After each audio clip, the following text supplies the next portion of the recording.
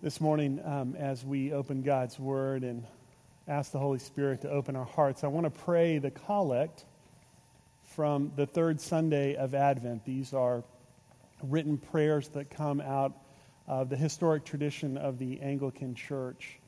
And they're called collects because they're meant to collect us together in the presence of the Lord. Let's pray. Stir up your power, O Lord, and with great might come among us. And because we are sorely hindered by our sins, let your bountiful grace and mercy speedily help and deliver us. Through Jesus Christ our Lord, to whom with you and the Holy Spirit be honor and glory now and forever. Amen. Please be seated. So you can hear the theme this morning, from the lighting of the Advent wreath to the music to the gospel, that we're in a place in the Gospel of John where we're looking at the healing power of God. That God is a physical healer, He is an emotional healer, He is a spiritual healer. And when we think about healing, it's important to start with the one who creates us. God so loves us. He loves us and creates us to be like Him. It's how the story begins. God creates us to be whole and healthy in body and mind and in soul. He creates us to be like Him. God's never sick. God doesn't hurt. God doesn't struggle with issues of identity or purpose or worth. And so when God creates us in His image and likeness, He creates us to be healthy and whole in body, mind, and spirit. And you know how the story goes. Sin shatters this image. Our wholeness becomes distorted. Our wellness becomes corrupted. As a result of the reality of sin in our lives, we are not whole, we are broken. We don't have it all together, we're a mess. And as a result, we live in brokenness. We live in a broken world as broken people in broken relationships. And so we experience anxiety, we experience depression, we experience addiction and fear, aches and pain, infirmity and disease. This is the reality of our humanity. Our brokenness is a result of a broken relationship with our God. And in our brokenness, we all have a common longing. We all long to be whole. And we go to whatever might work. Consumerism is a choice. Moralism is a go-to. Successism, I made it up, but I think it works. Even superstition. Right? This is where we go to be made whole. We falsely believe, well, more stuff will make me better. We falsely believe, behaving better will make me better. We falsely believe that we can get better by getting smarter or by trying harder.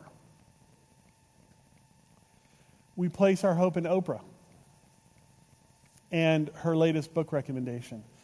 Sometimes we don't even know where to turn. We're all broken. We're all a mess. And in one way or another, we all know that we need help. But what we truly need doesn't come from the world. And it doesn't come from within ourselves. What we truly need is the Lord to come to us. And as we prayed, to stir up His power among us. And by His bountiful grace and mercy, to help us and to deliver us. And that's what we see God doing in our gospel this morning. I want to encourage you to open your Bibles to John chapter 5, beginning in verse 1. In those blue Bibles, that's on page 890. I also want to encourage you to get out something to write with. If you'd like a journal, there's journals on the Bible carts back there. Really want to encourage you to continue as we open the Word and open our hearts to open a journal, to read, mark, learn, and inwardly digest what the Lord is saying to us, that we might hear and respond to Him and put that into practice this week. John continues to share stories of people who behold the glory of Christ, and as they behold the glory of Christ, they find life in Him. Physical, emotional, spiritual life. So that's what we've been seeing the last couple of weeks. People look up to Nicodemus. People look down on the Samaritan woman. And in our story this morning, people don't even see the crippled man. These three couldn't be more unlike each other, and yet all three have something in common. What do they have in common? With different personalities, different experiences and backgrounds, they all need Jesus. Look at verses 2 and 5. This is the setting of the story, and it's really cool. Jesus comes into the city of Jerusalem through an entrance called the Sheep Gate. Think about that for a minute. And archaeologists have identified this part of the city as an old sheep market. And in this old sheep market, by the sheep gate, there are two identical pools that used to provide water for the animals to drink. And on every side of these pools and one in the middle are porches or colonnades that provide shade for the shepherds. And this is where Jesus comes. Through the sheep gate into this old sheep market, around these pools with shaded porches. And the pool, we now know, is fed by some natural spring that has spa-like qualities. Have anybody ever been to a natural spring? Been there? The last time I went to a natural spring, Princeton Hot Springs in Buena Vista, Colorado. So nice for the aches and pains of hiking. Or the aches and pains of parenting. These springs that form these pools with these colonnades gets a name. And it's called Bethesda. And Bethesda means house of mercy. House of mercy. And no longer is it filled with sheep about to be sold for slaughter. It's filled with a multitude of humans desperately hoping for healing. Do you picture that? Can you see what Jesus is walking into and its significance? There's a multitude here. Blind who cannot see, lame who cannot walk, paralyzed who cannot move.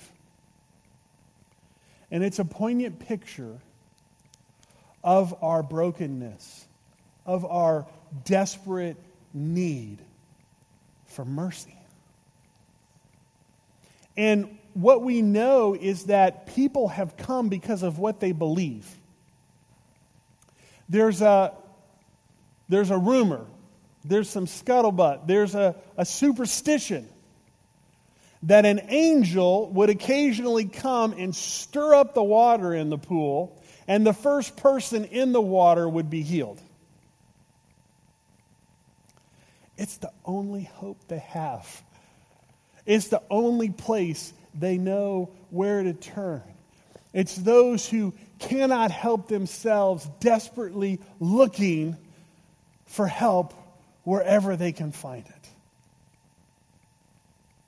Now, this, I think, provides a good first journal activity for us this morning and for this week. What are the ways that you're hoping for healing?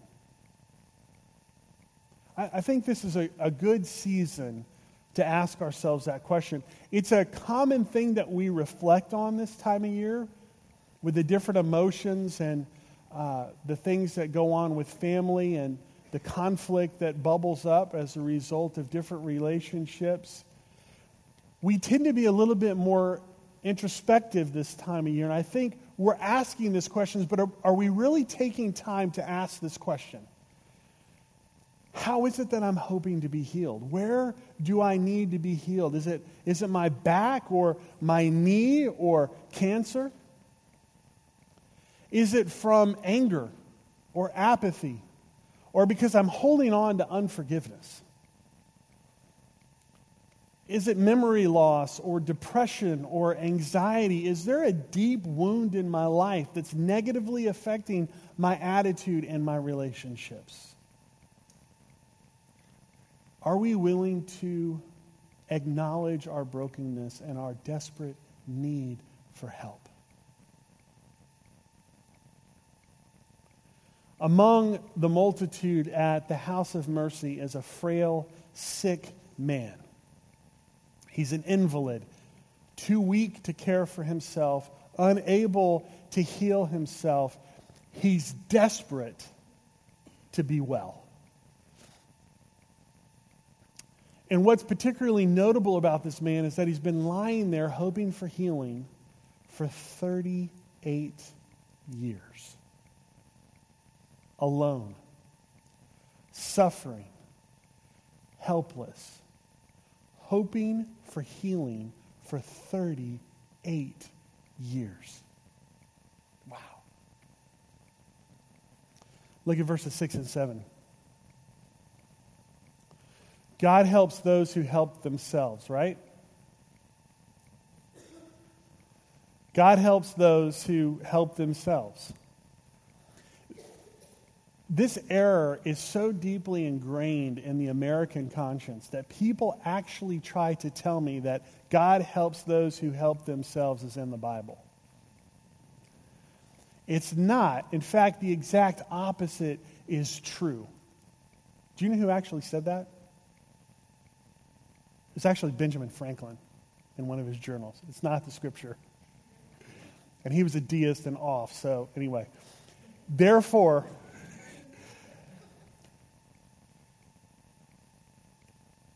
the opposite is true. What we see throughout the scripture, and we see it time and time again, is that God helps the helpless. That's the heart of God. He helps the helpless. That's what mercy is. You know the game Mercy? Come on, bud. Okay, just out of curiosity, Ben, I'll let you answer. Who's more powerful in this relationship? Me. Okay. You need to go back to journal question 1. Honestly, who's more powerful? You. Okay, so let's play a little Mercy here. Give me fingers. Come on. Little Mercy here. Okay. Somebody say 1, 2, 3, go. 1, 2, 3, go. Okay, now, what's going to happen here is that he's going to be in a lot of pain. And he's not going to be able to help himself. He doesn't have anything within him that is going to be able to get him out of this problem. Right? Who's the only one that can get him out of this problem? That's right. And how do I let him out of this problem? By showing mercy. And what does he do to end his suffering? Mercy. Mercy. Okay? Thanks, bud. Well done. The story of the crippled man at the pool of mercy, at the house of mercy, is our story. We're powerless to help and deliver ourselves. We're harassed and helpless like sheep without a shepherd. We're broken. We're weak. We're hurting. We are desperate for deliverance, but we're unable to do anything about it. We're just like the crippled man. In more ways than one, because just like him, we don't recognize mercy when mercy shows up because we're spiritually blind. And we don't get up and run to meet mercy when mercy shows up because we're spiritually lame. And we don't even lift a hand to help mercy because we're paralyzed and can't do anything on our behalf. We are helpless to help ourselves. Do you see that in what John's trying to testify to us this morning? Do you see that in the gospel? Because it's in seeing that we discover how good the good news is. That God helps those who cannot help themselves. That's the heart of the Father. That's the power of the gospel. Look what happens. Mercy shows up at the house of mercy.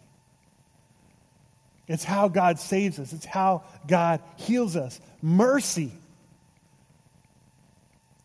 Think about it. If our healing, if our salvation depends upon our ability to see God or our ability to work toward God or our ability to help God in any way, then who would be saved? The answer is nobody. That's why this is such good news, is that God helps those who can't help themselves. God shows up in Jesus, who is the mercy of God. Jesus pursues us with mercy. And like we see in each one of these stories, Jesus initiates the relationship. Jesus starts the conversation. And in this particular need, he asks a particular question. Do you want to get well? Would you like to get well? And at first, the man's put out.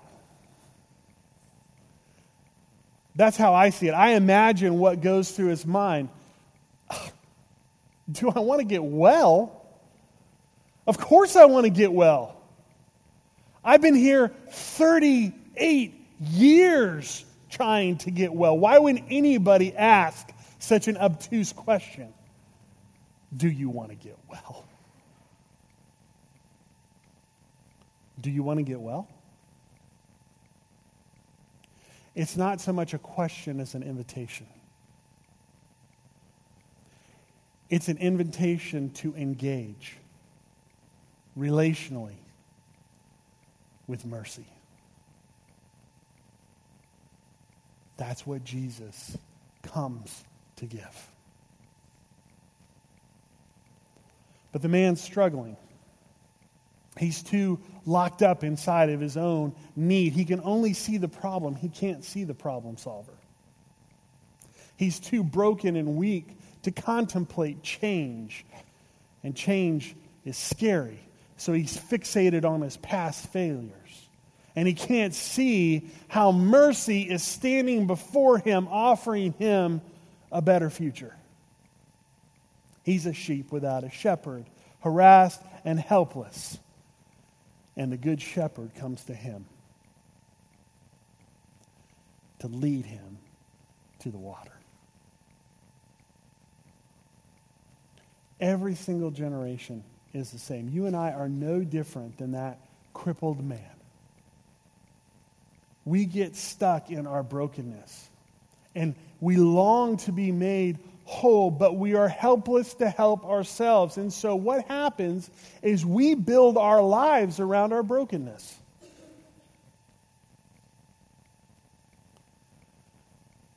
And we keep hoping for healing But we put our trust in everything and anything except for the one who can truly help us. And this leads to journal question number 2. In your brokenness, where are you turning to be made whole? What's your go-to? What are you putting your trust in?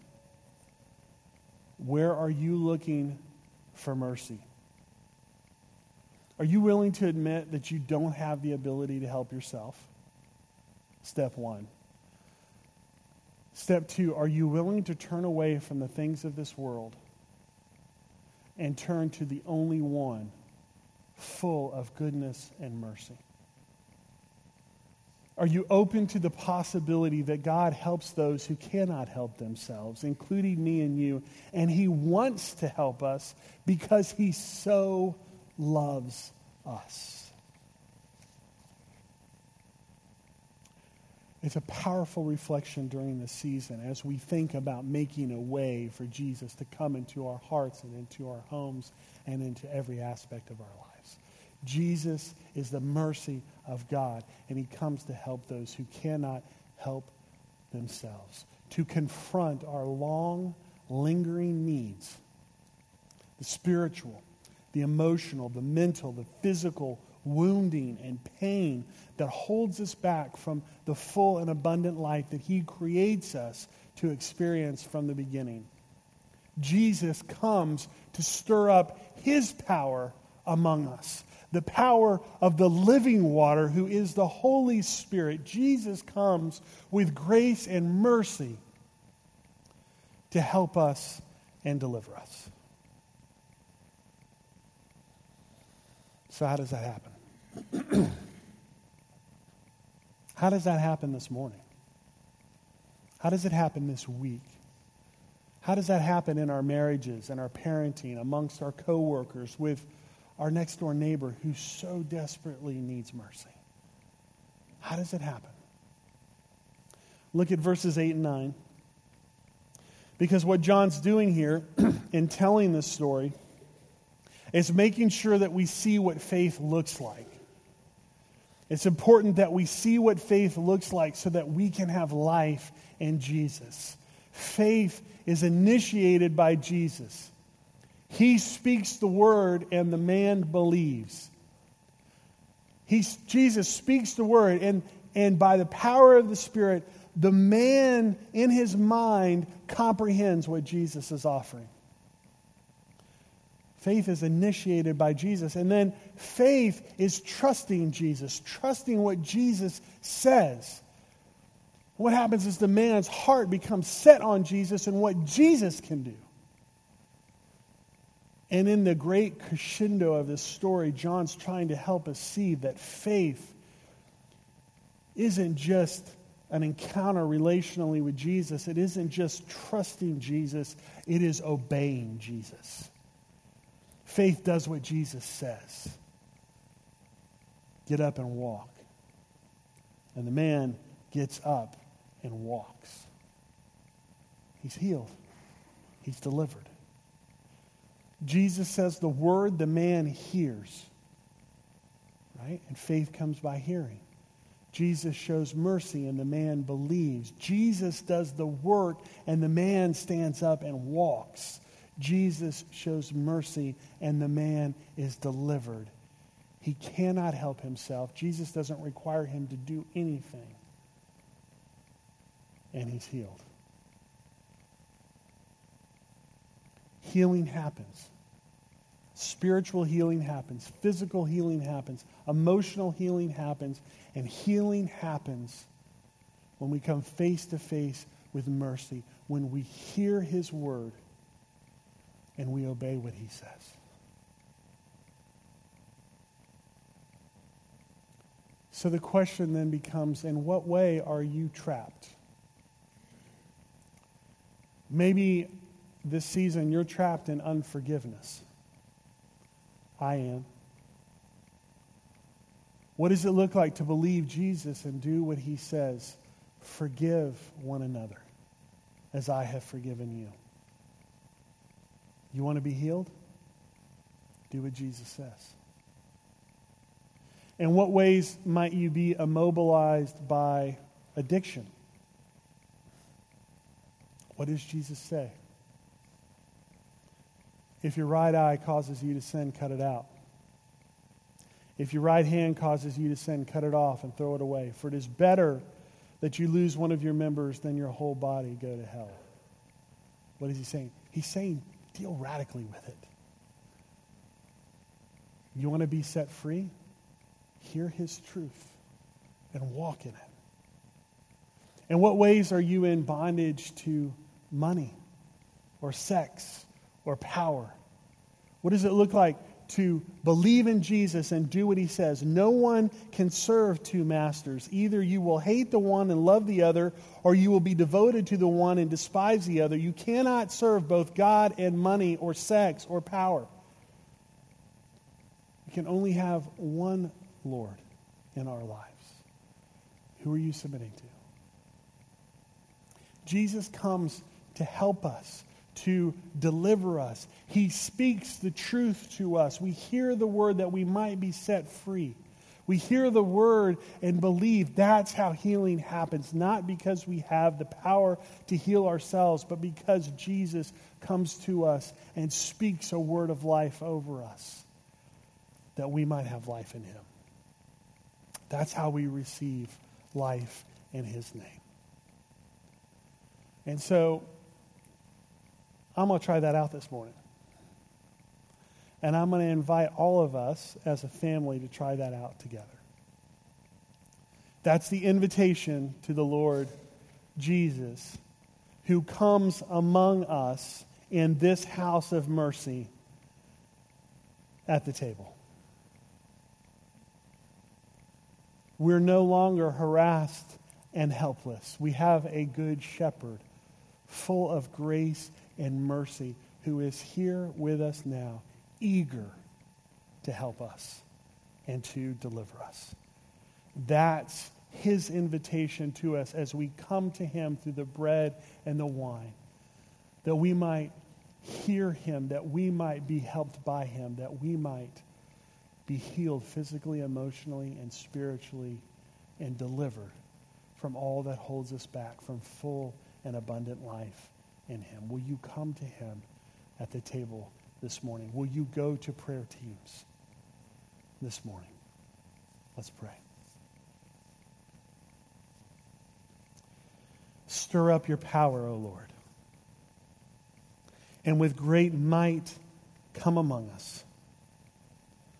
And because we are sorely hindered by our sins, let your bountiful grace and mercy speedily help and deliver us through Jesus Christ our Lord, to whom with you and the Holy Spirit be honor and glory now and forever. Amen.